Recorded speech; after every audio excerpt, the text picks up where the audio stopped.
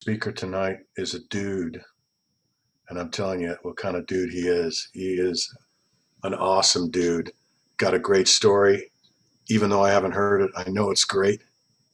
And but I'll tell you, the quality of sobriety and uh, and banter and just he's definitely got what I want, and so I think he'll have what you want as well.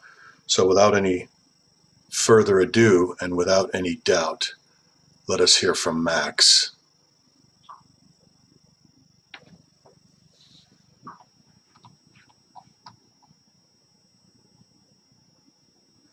He will have to be Hi, There we go. my name is Max, and I'm an alcoholic. Mike, thank you for that amazing little intro. Yeah, I hope I live up to the expectations set by Mike here. Um, Welcome to all those who are new. Those of you who are celebrating milestones, congratulations.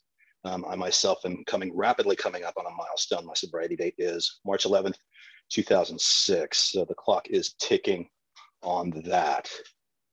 I know many of us find secular groups because mainstream AA doesn't suit us for whatever reasons. And I had the good fortune that I got sober in an area that was a little less rigid and more accepting of alternative spiritual beliefs. And there was a point in my sobriety where I was able to explore those and come to terms with those and do so publicly, although we do have pockets of rigidity here and there in this particular area. I'm in Northern California. And I'm in the San Francisco Bay Area, Santa Clara, I'm just about an hour away from San Francisco itself. I started drinking when I was about 11. And at first it was just experimentation. It was just trying to fit in.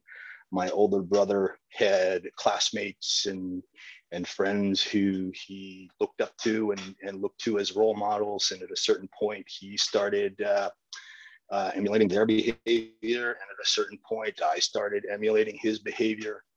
It was either fifth or sixth grade. I had a classmate. His parents were European, and both of them worked. The Europeans have a bit different attitudes than we do about teenage drinking. So we would go to his house after school and drink a ton of this man's booze, a ton of his dad's booze rather. And his parents weren't home. We just like several times a week we were at his house drinking his dad's booze. And I had a great time. And there were a lot of interesting things that had happened. And there were a lot of interesting things that happened that 11, 12, 13-year-olds should not be involved in. Got into high school and everything was geared towards being this huge party. It was all about smoking weed during the week. And on the weekends, it was all about finding somebody's parents or somebody's house whose parents were out of town, or driving out into the hills in some random side of the road where we could just drink and do what it was we needed to do. And it was nonstop. It was my mission in life, from my waking moment until the time I went to sleep, was to get loaded, stay loaded, be loaded. Um, even in my sophomore, junior year in high school, I could tell things were getting a bit out of hand, and I didn't like this lifestyle. I was doing it every day. I was waking up as early as possible to catch the earliest bus I could, to get to school as early as I could, to get things started as early as I could. And my friend Nick and I would be doing our thing in somewhere near school in someone's side yard where the neighbor or the homeowner had gone off to work early, and we would be doing our thing, and people would be showing up to school, and we'd be lit, and people would be showing up and being envious of us, and we thought we were the coolest thing. And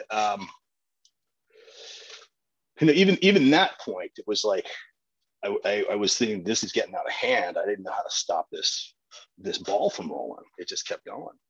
I picked up my first DUI. I was 16 years old. I wrecked my car, and got my conviction and got put on probation. And I utilized the situation to distance myself from my friends. I told them, hey, I can't be doing the things that you guys are doing. I need to walk the straight and narrow here. I need to back away from this a bit. And some of them were accepting of this, and some of them were not. Some of them were very vocal about the feeling that I had let them down in some way. But I was kind of okay with that. And they did not send me to AA at the time. They sent me to some teen youth counseling group at some local hospital, and they didn't talk about program. There was just basically teen counseling, and I was the only person in there who had any desire for change in his life. Everybody else was just jumping through the hoops. This was all having direct relation to various cases. There wasn't a person in there who didn't have some criminal case going on. And I honestly didn't get much out of that. And in my senior year high school, at a certain point, I thought, hey, I can give this another go. I can get this going. I can just be careful. I know what I know, and I'll just be careful. And as long as there's no drugs in the picture, I'll be fine. I can just drink and I'll be fine. And there you have my pattern. I drink heavily, I drink to excess, I drink the way I want to. I start leading a lifestyle that's beneath my moral standards, my goals, my aspirations, my values start becoming less and less important. Drugs may come into the picture, may not. Things start getting out of hand, and I may get a consequence. I may get another case or not. And for whatever reason, there comes a point at which I take a look and I back away. And so my drinking comes in these waves where it goes up and I back away from it, and it goes up and I back away from it. I look to, if I look at the pattern, what I see is the time from where sometimes I quit. Sometimes I quit altogether. I've had a few moments here and there. At a certain point when I was in college, I was approached by a staff member. And this was the only time in my drinking career that somebody expressed concern in my drinking, and I actually listened to him. And he told me that he had been sober for about 13 years. He didn't say anything about support groups. He didn't say anything about AA. He didn't say anything about meetings. He just said that he had realized at a certain point in his life he had problems with drinking, and that he managed to quit drinking and had not had a drink for 13 years. And I listened to him. And the only reason why I listened to him, when I look back at my history, and this being the only person that I ever listened to, is because he interacted with me in a way that made it clear to me that he wasn't judging me. Any other time somebody talked about my drinking, I was like, you know what? No, I'm not listening to you for 1 minute. I didn't want to hear anything of it. Anytime somebody expressed concern in my drinking, my reaction was to kind of push that back and drink even harder. But when this guy spoke to me, I managed to take into consideration what he was saying and take a look at some things, and I managed to quit drinking for several months. And I was living in the party dorms. I was living on a party campus. I was at UC Santa Cruz, a campus which at the time was known for partying, and I was one of the guys where anything weird happened, they'd be looking at me or a couple of my friends. And I managed to put together a little bit of time. But aside from that particular time, anytime I quit, each time, the time from hey, this is getting out of hand, to the time where I think I can do this again. And as long as I'm careful, I know the things I know the direction this goes, as long as this doesn't happen, as long as that doesn't happen, that time gets shorter and shorter. And then I decide, hey, I'm going to drink. And I'll be careful this time. And then I keep drinking, and then I start drinking the way I want to. It ramps up quicker and quicker each time. The consequences get more and more extreme each time. I picked up my second DUI in 2001.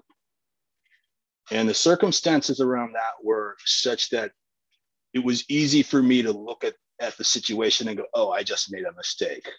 But at the time I would go out drinking, I would go to the places I wanted to. And over the course of the night, I would drive from one bar to the next and get closer and closer to home. And the last bar I would hit would be one that's about 1.5 miles away from my house. And I could take surface roads and avoid all the main streets. So I would be less likely to encounter a cop. That was my rationale. I had this planned out. I'd go from one to the next to the next. I got pulled over as I'm pulling into this to the parking lot of the bar, and I had a light out over license plate. I ended up with a blood alcohol level of 0.09, just above the legal limit. And so here I was thinking, oh, I had made a mistake. Now, because the first one happened before I was 18, when I turned 18, that thing got sealed. So the courts looked at this one as though this is my first DUI. I go to the first time DUI class, and there's this counselor, this salty biker, and he had been sober for quite a bit of time, and he kind of went off book with what DUI counselors are supposed to do. They're supposed to kind of be encouraging, and they've got their certain curriculum where they're supposed to get people to look at their habits of drinking and driving, and he didn't do any of that. He would go through the crowd, find an individual, ask them particular questions, and when he found out that they had some interesting stories, he would grill these people, particular individuals, on their relationship with alcohol. And he knew how to pick them. He would pick some people with some really strange stories and some interesting levels of rationalization and denial around those stories. And I just sat there in awe at what this guy could do. And I did not take into account that I could be using this opportunity to look at that for myself, that I could be looking at this moment and examining my own relationship with alcohol. While I was on probation for that one, I was very careful. I wouldn't drink and drive. I would drink at home or drink at a friend's house. And then once I got off probation, things kind of escalated. I would go, push the envelope a little bit. I would say, okay, I can have a couple and then just do what I want. And I'm the type of guy that drinking and driving is kind of my kick. You get a few drinks in me and I want to go joyriding. And a lot of times it's joyriding in your car. There were moments where that was exactly what would happen. I'd be like, a friend of mine had this new car. He just got a stick. And he didn't know how to drive manual transmission. And I said, I could show you a thing or two. And basically what would happen is we'd get a few drinks in us and we'd be joyriding his car around the west side of Santa Cruz. 2002, I ended up in this punk rock band based out of Boulder Creek, and things got real interesting real quick. At first, it's just rehearsing a couple of nights, and then within a few months, it became this scene. And by the time 2004 rolled around it is definitely a scene where things are way out of hand. The drugs are involved. The fill in the blank. Imagine the story: punk rockers and drugs and alcohol and all kinds of nuts things going on. And even then, at that point, I was looking at this, going, things are getting out of hand. 2004 was kind of ugly. 2005, I was again trying to kind of look at what I was doing and calm things down. I was working in Santa Cruz, and we would work in pairs. And I got paired off with this girl from Oklahoma, and she had fled Oklahoma. She was running from a number of cases. She ended up on the streets of Santa Cruz. She ended up homeless on the streets of Santa Cruz. And at a certain point, she managed to get things together. She was in some kind of live-in rehab on the west side, which was walking distance from where we worked. And she ended up working with us. She ended up getting paired off with me, and she would tell me these things about what she was doing, how she had to write things down and look at herself, and she was worried about what she might find. And in the summer of 2005, at a certain point, she was making phone calls to Oklahoma, doing what I later found was step 9. And I got to watch this happen. I got to watch somebody who ended up homeless on the streets of Santa Cruz in a rehab, doing some 12-step work, putting her life back together. And I got to watch this work for her. I picked up my 3rd DUI in September of 2005. I didn't know what to do. And even at that time, I was already at that point in my drinking where this has gotten way out of hand and I'm leading this lifestyle again. And a friend of mine put me in contact with somebody who had a little bit of time. And I talking on the phone with this guy and he says, go to a meeting. I said, fantastic, great, I'll go to a meeting. I went to a meeting and he said, call me when you're done. And I went to the meeting and called him when I was done. And he says, what do you think?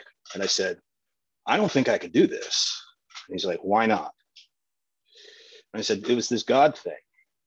And he didn't lecture me on what I could do. He didn't try to sell God to me. He didn't even say power greater than yourself, of your understanding. He asked me questions. He asked me questions about what I thought, what my ideas are, what my philosophies are.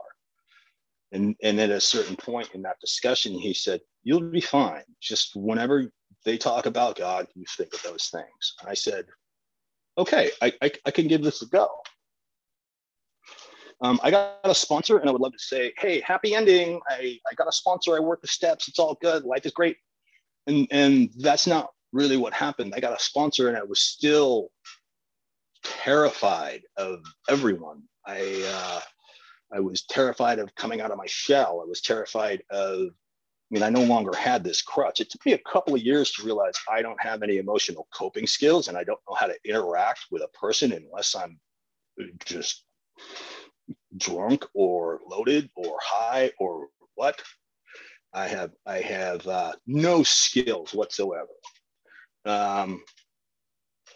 Anyway, I had a couple of weeks. And as somebody says to me, the only requirement for membership is the desire to stop drinking. I remember it was this guy with about 10, 11 years, and he was from Texas, so he had that drawl. And he said, desire to stop drinking. And he had that inflection on the word drinking. I'm like, I went home and got high. I picked up a 30-day chip with maybe 3 days.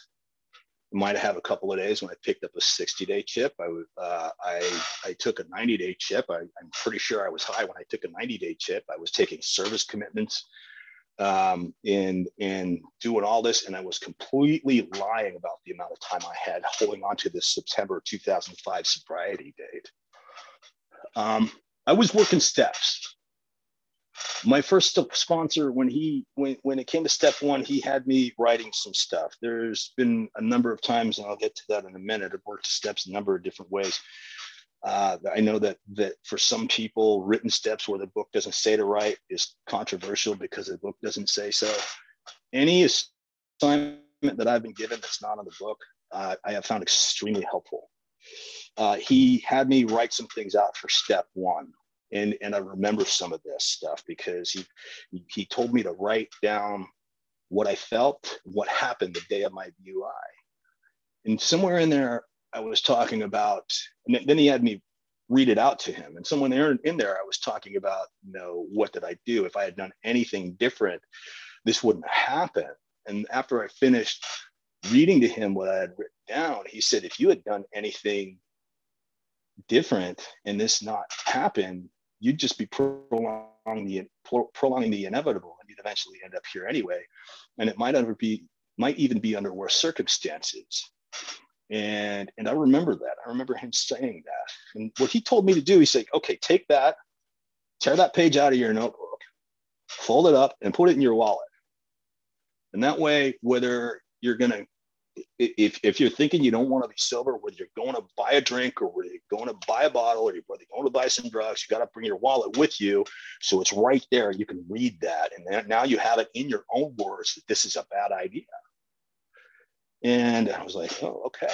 And for step 2, he had me do some things that he had me do some writing things about what I believe. And again, I had that opportunity to look at certain things and run with what I believe instead of what other people were holding on to.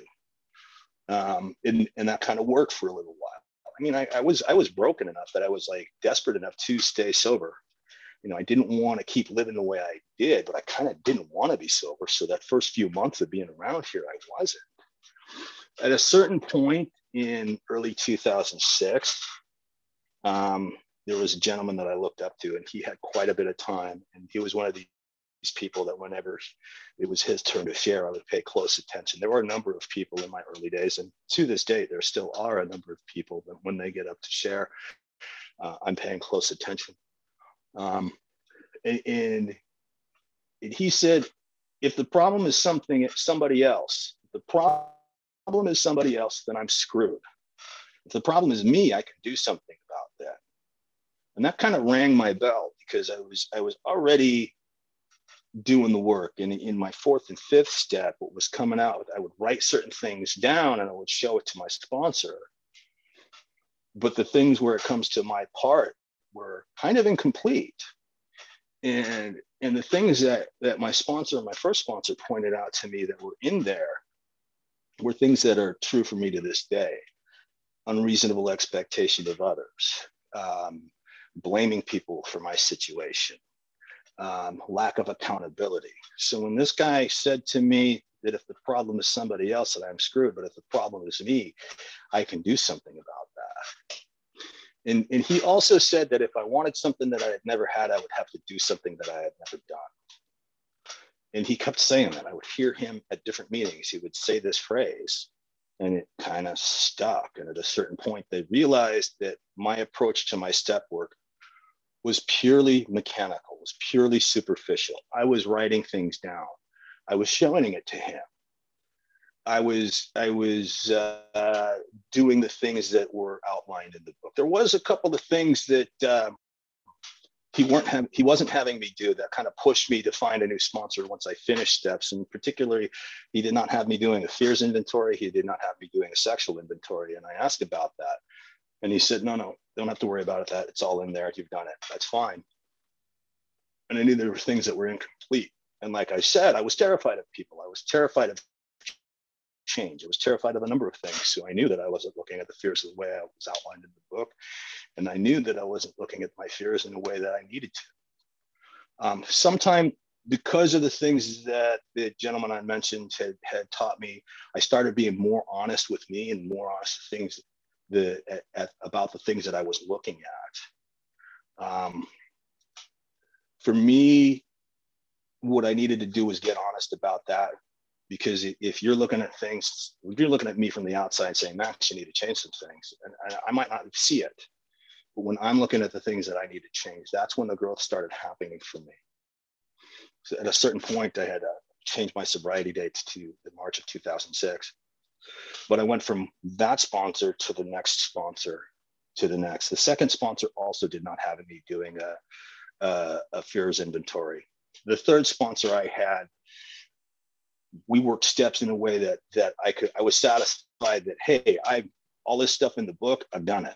If you were to produce a checklist of the way these steps are outlined in the book, I was satisfied that checklist was made.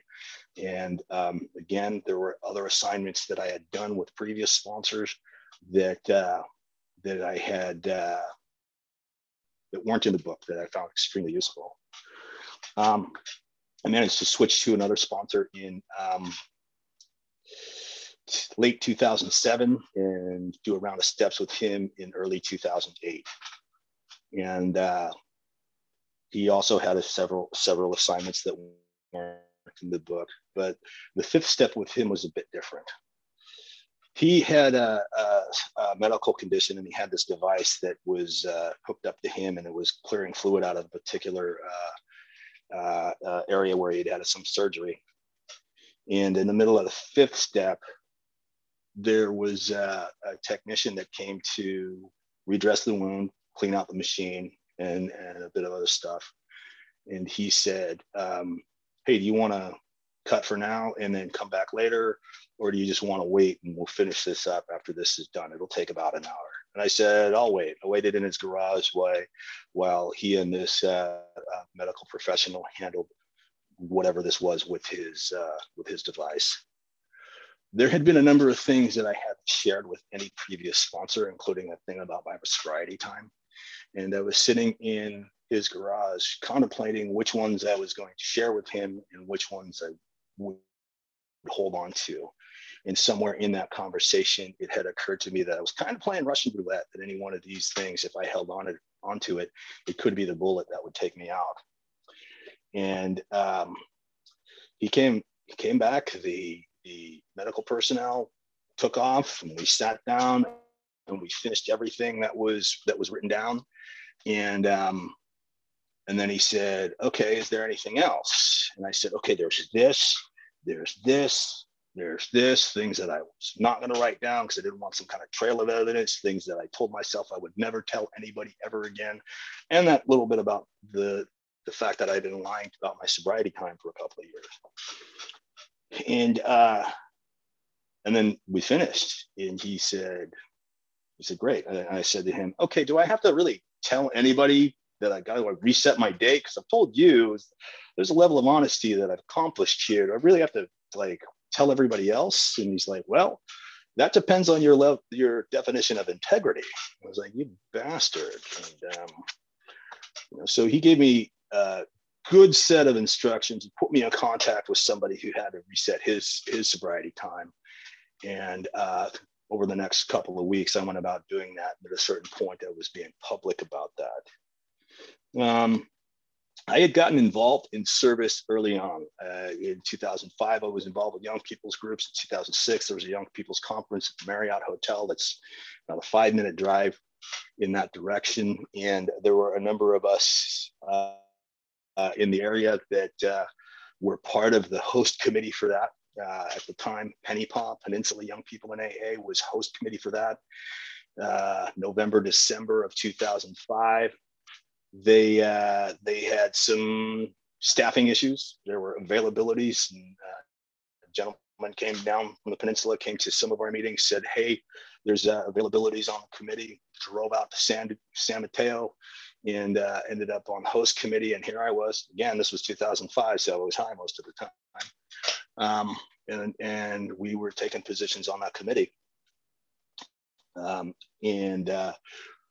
February of 2006, the conference went off. It was amazing.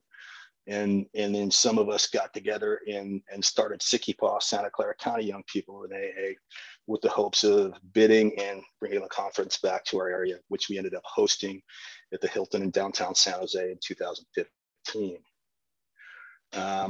I had been heavily involved with the process of ACIPAW, all California Young People in AA, for most of them, for that entire time, 2005 to 2015. And that put me in contact with lots of people all over the state. It was amazing. I really enjoyed it. I highly recommend attending Young People's Conference to anybody who's interested in that sort of thing. But I also wouldn't recommend that kind of involvement to anybody. There were moments where it was difficult. There were moments where it was frustrating. There were moments where it was emotionally taxing. But I got the opportunity to do the things that I did and meet the people that I've met.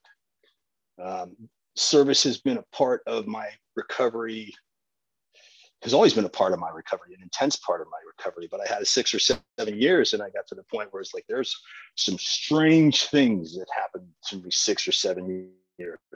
Things kind of got dull. I was angry most of the time. I was involved in service. I was deeply involved in service. And when I look back at that, it was this way of running away from myself and running away from my own recovery and the things that I need to change, and convincing myself that this is unity. And because it's unity and because it's service, that it is recovery. But I wasn't doing the things that I needed for me. I was involved in way too much service at the time. And when I hear people say, never say no to AA, it kind of makes my skin crawl. Because there are certain moments when people should say no. Here's a great example. If you're horrible at math, you should probably decline the treasury commitment. Just saying. It's just one of those things where if you don't have the skill set for the task at hand and you think it might be difficult for you to learn that skill set, maybe decline. If you're up for, hey, I don't have the skill set, but can somebody help me with it? Fantastic, have at it. But for me at the time, right around the time I had 6 or 7 years, I could see that I was doing way too much and not taking care of my own needs. So for myself, I know what's appropriate level of commitment to the fellowship and what is appropriate. How do I balance that with a commitment to myself? At the time, also, I was coming to terms with my own spiritual beliefs. I would manage to get by and kind of fit in for the most part, but at 5, 6, 7 years, I could really tell that trying to conform to mainstream ideals wasn't working for me. And at about 7 or 8 years, I started announcing myself as being agnostic and exploring that. And what I found was it doesn't really matter what my beliefs are as long as I'm asking myself what those are. Again, going back to that first conversation that I had with the guy who said, go to a meeting, and the conversations we had after my first meeting was not based in you need to, you need to, you need to. You should, you could, you could. That conversation was based in what do you believe? And when I started looking at traditional literature with that in mind, what do I really believe about these things? What do I, as somebody who doesn't necessarily believe in the existence of a theological entity, what do these things mean to me? That process was liberating. And I got to pursue that for me. I grew up doing martial arts. That was, although I was drinking and partying a lot in my youth, there was still involvement with martial arts, and so I'd been exposed to ideas of meditation. I'd been exposed to ideas of spirituality, and I'd been exposed to that in a way which does not in any way include any dogmatic religion or religious practices or theological assertions. So I got to rely on some of that from my upbringing when I got to explore these sorts of things. I at a certain point started looking at more at the fact that I'm more of an atheist than agnostic. And what I experienced in the process of publicly discussing what my beliefs are is that there's this phenomenon in mainstream AA where, depending on your geographic area, if you call yourself agnostic, the worst you're going to experience is a little bit of condescension from those around you and discouragement. But even here in our area, which tends to be a little bit more accepting than some regions, I did experience it, and still to this day experience quite a bit of this. When I let people know that I'm an atheist, there is quite a bit of hostility towards that.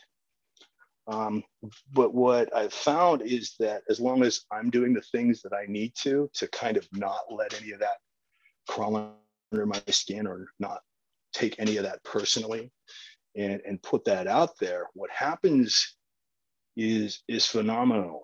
There are people who have told me, you made it safe for me to stay. And that keeps me going. That gives me the strength to endure the level of animosity that I do experience from people who have rigid ideas about the program. Because those are the people I'm talking to, not the people who oppose what I believe in, but the people that need some people like us, essentially, to say, hey, what are you doing? How does this work? How do I do this without a God? In the process, when I started that, I'm glad Megan mentioned, hey, do you want a screenshot? Because it did remind me that I wanted to share this with you. Here's the book that my first book that I did used for a few years. And yeah, this has got all the coloring, highlights and underlined marks everywhere, and notes in the margin and all that. And in about 6 or 7 years, I started using this book, which essentially has nothing in it except a couple of Post-its where I wanted mark something and read it in a meeting later, but there's nothing in this. And what I found was when I'm reading like this to take notes, I'm reading it from an intellectual point of view. I'm looking to weaponize this. I'm looking for useful stuff in meetings. I'm looking for useful stuff to prove my personal agenda. I'm looking for words. But when I'm reading it this way, I'm looking for ideas. And that contributed to the fact that a lot of my exploration from that moment forward was liberating, because it's the ideas instead of the words, instead of sticking to the words. I might have mentioned it in this group before, but being a martial artist, there's this story that a lot of the old masters will tell. It's something about, I'm just going to paraphrase because otherwise I'll slay it. It's something about a finger pointing at the moon. And if you're looking at the finger, you're not looking at the moon. The words point the direction, and we're supposed to walk in that direction instead of looking at the words themselves. And this was underscored by something that I heard in a meeting a couple of years ago that really kind of slapped me right across the face. This guy said, "It is actually possible to die of starvation while reading a cookbook." And it was like, I got to take the words and make them my own. I've got to take them and say what they mean to me and run with it. And for me, if I look at the words themselves like many people do, it starts to get complex. That's why we have a lot of people who say things like, "Oh, hey, the book is written in this fashion, which is this cryptic thing." And it's like, yeah, Bill was rather educated. And yeah, he had Bob's help and the help of a number of people. So it seems like it's written in this fancy style, but still, it's just written in English. But when I look at the ideas and when I simplify it, it becomes a lot easier. Steps 1, 2, and 3. 1 talks about powerlessness. 2 is about not so much about theology, but about change. And 3 is about making a decision. Step 1, do I think that, hey, I might have a problem with my drinking and substance abuse? And for me, that was easy to see. I'm a multiple offender drunk driver, and occasionally I use some drugs. And if you give me a few drinks, it's just inevitable that at some point I'm going to drink and drive again. And 2, when I'm at 2, it's like, hey, this thing seems to be working pretty well for all you guys. Do I think even for a split second, that it might work for me? If I do some of this, that I might be able to affect some change in my life. The minute I could say yes to that, step 2 is done. And step 3 is now on me to make that decision. When steps 4 and 5, it's like I get to take inventory. I know we use that word and kind of overuse that word, so much so that a lot of us think we know what that means, but we really don't. What I really need to do is take a look at what needs to change and the skill sets that I have to move forward. It's like, these are the things I need to do away with. Here are my weaknesses. Here are my strengths. What was taught to me is like my strengths are something that I can use to move forward with. And while I'm looking at my strengths, learn how to overcome my weaknesses and learn how to fill in the blanks that my weaknesses open up. Now, traditional AA tells me that these are the things: character defects, shortcomings. What's the difference between a character defect and a shortcoming? The difference is it's the same thing. It's a weakness, a defect. Bill just wrote in this way where if you use the same words over and over, kind of look dumb. So he likes to use different words each time. In traditional AA, those are the things within me that cut me off from God. What does that mean to me being an atheist? My weaknesses are the things that cut me off from being my best self. So I need to take a look at those things. Step 6, what does it mean? Willingness to change. And again, I said, hey, at the beginning, I talked about, if you think there's something that I need to change, I'm going to hold on to that for a while. But when I see there's something that I need to change, now there's something there. When I'm sick of me, that's when change happens. And for me, that's kind of more about step 6 than the rest of the things that we talk about here, where it becomes, oh, what are your beliefs about God? It's one of those moments again where we visit God. And 7 is a commitment to leading a life of change. learning what I can about how to move forward with the skill set I have and overcome the weaknesses that I have. Now, when it comes to changing behaviors, changing attitudes, that's a little bit more clear than the way I just laid it out here. I can learn how more positive attitude, more positive outlook about my personal life. I can learn how to change behavior, because if I can quit drinking, then what else is there that I can do? I can learn how to be less of an asshole to the people around me. I can learn to be respectful and compassionate and civil. Steps 8 and 9 are the means by which I go back through my past and kind of clean things up. I thought I understood this, but it wasn't until the point I had about 8 years. And there was one amends that was on my first 8th step that I still hadn't done. And I had certain ideas about this. And I was sponsoring this guy, and we got to step 8. He's reading to me step 8. And we were talking about the second half of step 8, which not many people talk about, which is become willing to make amends to them all. And we were talking about some of the obstacles that people face with that. And some of it is just, hey, they just don't want to face these people. They're embarrassed. And I had a number of reasons about this particular amends that I didn't want to make. And we were talking about these obstacles and these excuses that people have and excuses that I have. And suddenly in that process, I realized, hey, this set of excuses around this particular amends that I should make is not substantial. There's nothing here. This is a bunch of nonsense. This is just rationalizations and excuses. And here are the real reasons why I don't want to make amends to this person.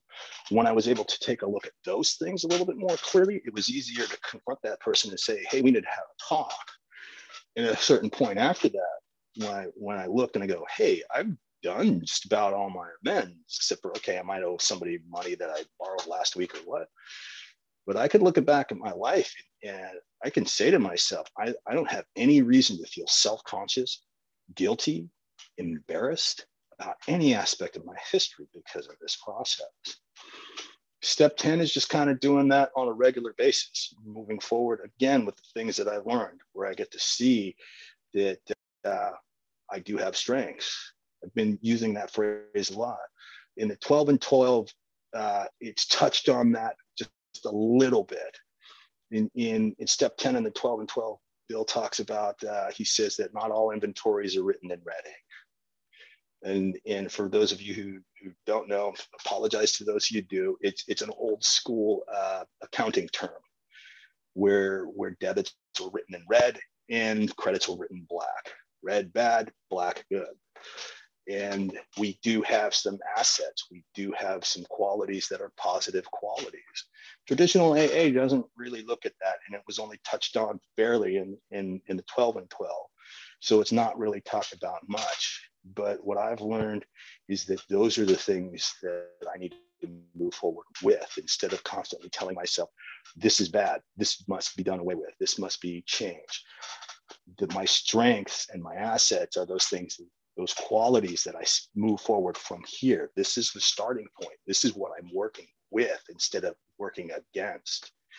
Step 11, from a secular point of view, the funny thing about step 11 is that a lot of people, when they get here, like me, like, hey, I got issues with the God thing, everybody starts feeding all this stuff that's more about step 11 than it is about steps 2 or 3. Well, if you don't believe in God, you could use this, or you could use nature, or you could use, the healing power of Alcoholics Anonymous, or you could use this. I did this stuff so quickly that when I really came to terms with my own secular beliefs, that I couldn't deny that all of this had been working. Like I said, 6, 7, 8 years, really confronting the having that moment, I don't really believe in God, and like, maybe I don't want to be here. Well, why go look for something else when this has been working for 6, 7, 8 years? So really, what is it for me? Step 11 is about being more in conscious contact with the present moment as it presents itself. That's really it. I had the good fortune that a number of people that I look up to pointed me to some outside literature to help with exactly that. I was having a conversation with somebody at one point, and they were talking about, hey, needing to be full attention, present in the moment, not distracted by my thoughts about the past, my misgivings about the past, and my hopes and fears about the future, but being really present in the moment. And I asked him, well, what if the present moment sucks? What then? And he looks at me and he says, well, that's great. That's awesome. And I was about to tell him to go fuck himself. And he says, this is the moment you need to be present in, because that's the moment where you need to make more responsible decisions about your next action. And that kind of blew my mind, because I can't think of a moment where my back was against the wall that I acted in a way that was responsible, that I acted in a way that I could be proud of myself. I always lashed out in some way that was negative or contributed more damage to the situation. I had no idea that by just owning the fact, hey, this is a horrible moment to be in, that I can actually act in a way that I could be proud of. It was a strange and novel concept to me. Step 12, the thing that's neglected about step 12 in a lot of areas in AA, a lot of groups, particularly mainstream, everybody talks more about service and less about practicing principles. In chapter 7 in the big book, it's all about working with others. Some hands-on checklist style writing of, hey, if this happens, do this. If he wants to tell war stories, tell war stories. If he wants to get sad, be sad with it. If he wants to laugh at it all, laugh at it all. If he wants to listen to you, talk to him. If he wants you to listen to him. Step 12 in the 12 and 12 talks much more about practicing principles in our personal lives. And that's much more useful, because my personal life is where I create the most wreckage, not in the rooms of AA. I create the most wreckage in my workplace, in my relationships, in my family, with my friends. I need to know how to interact with people more so than I need to know how to interact with a newcomer. And what I find is that when I'm present in the moment, when I'm doing my best to treat people in a way that I would want to be treated, these are the moments that I can be happy about. Now, many of you know that lately, the end of the year was rough around here. We had a number of deaths, like in quick succession, and some of these affected me directly, and some of these not so much. And what I got to see was a community of people helping each other through all of this. I appreciate the support I got from this group, the text messages, private messages from a number of people in this group who were just saying, hey, checking in, just seeing how you're doing. I got to see a lot of that here. I got to see a lot of that in my local community. I got to be there for people who are going through things that I can't understand, because the extreme nature of the loss that they experience because of some of these things. And those are the things that ordinarily most of us are loaded for months at a time when we experience those sorts of things. And these are the things that we get to help each other through, like holding a small child's hand walking across the busy street. And it's a very humbling experience when I am that small child, letting somebody hold my hand as I walk across the street, because it's terrifying. I'm the type of person that doesn't do fear very well. But what I was taught around here is that, I needed to communicate to others how I feel if I want to get some help about that. There was a point at which in my recovery, I was going through something that was a bit rough. And I got in the habit of saying this particular phrase: run into somebody or at a meeting or at a friend's house or what have you. And hey, how are you doing? And it's a polite thing to say, I'm doing well, how are you? And then make small talk, and that's fine. But with people that I need their support, I got in the habit of, they said, how are you doing? I got in the habit of just saying, hey, I'd be lying if I said I was okay. And that was the easy way for me to open the door to say, hey, I'm going through some stuff. These days, I can have those conversations more easily than I could when I was newer. And I'm very, very careful about who I choose to be completely transparent with. Not because I'm afraid of somebody's opinions of me, but I'm careful because I want to make certain that I'm getting the advice from somebody that I respect. That's particularly what I'm discreet about. Before I caught myself in this thing because, well, the girl left and my ass is on fire and I'm really going through it.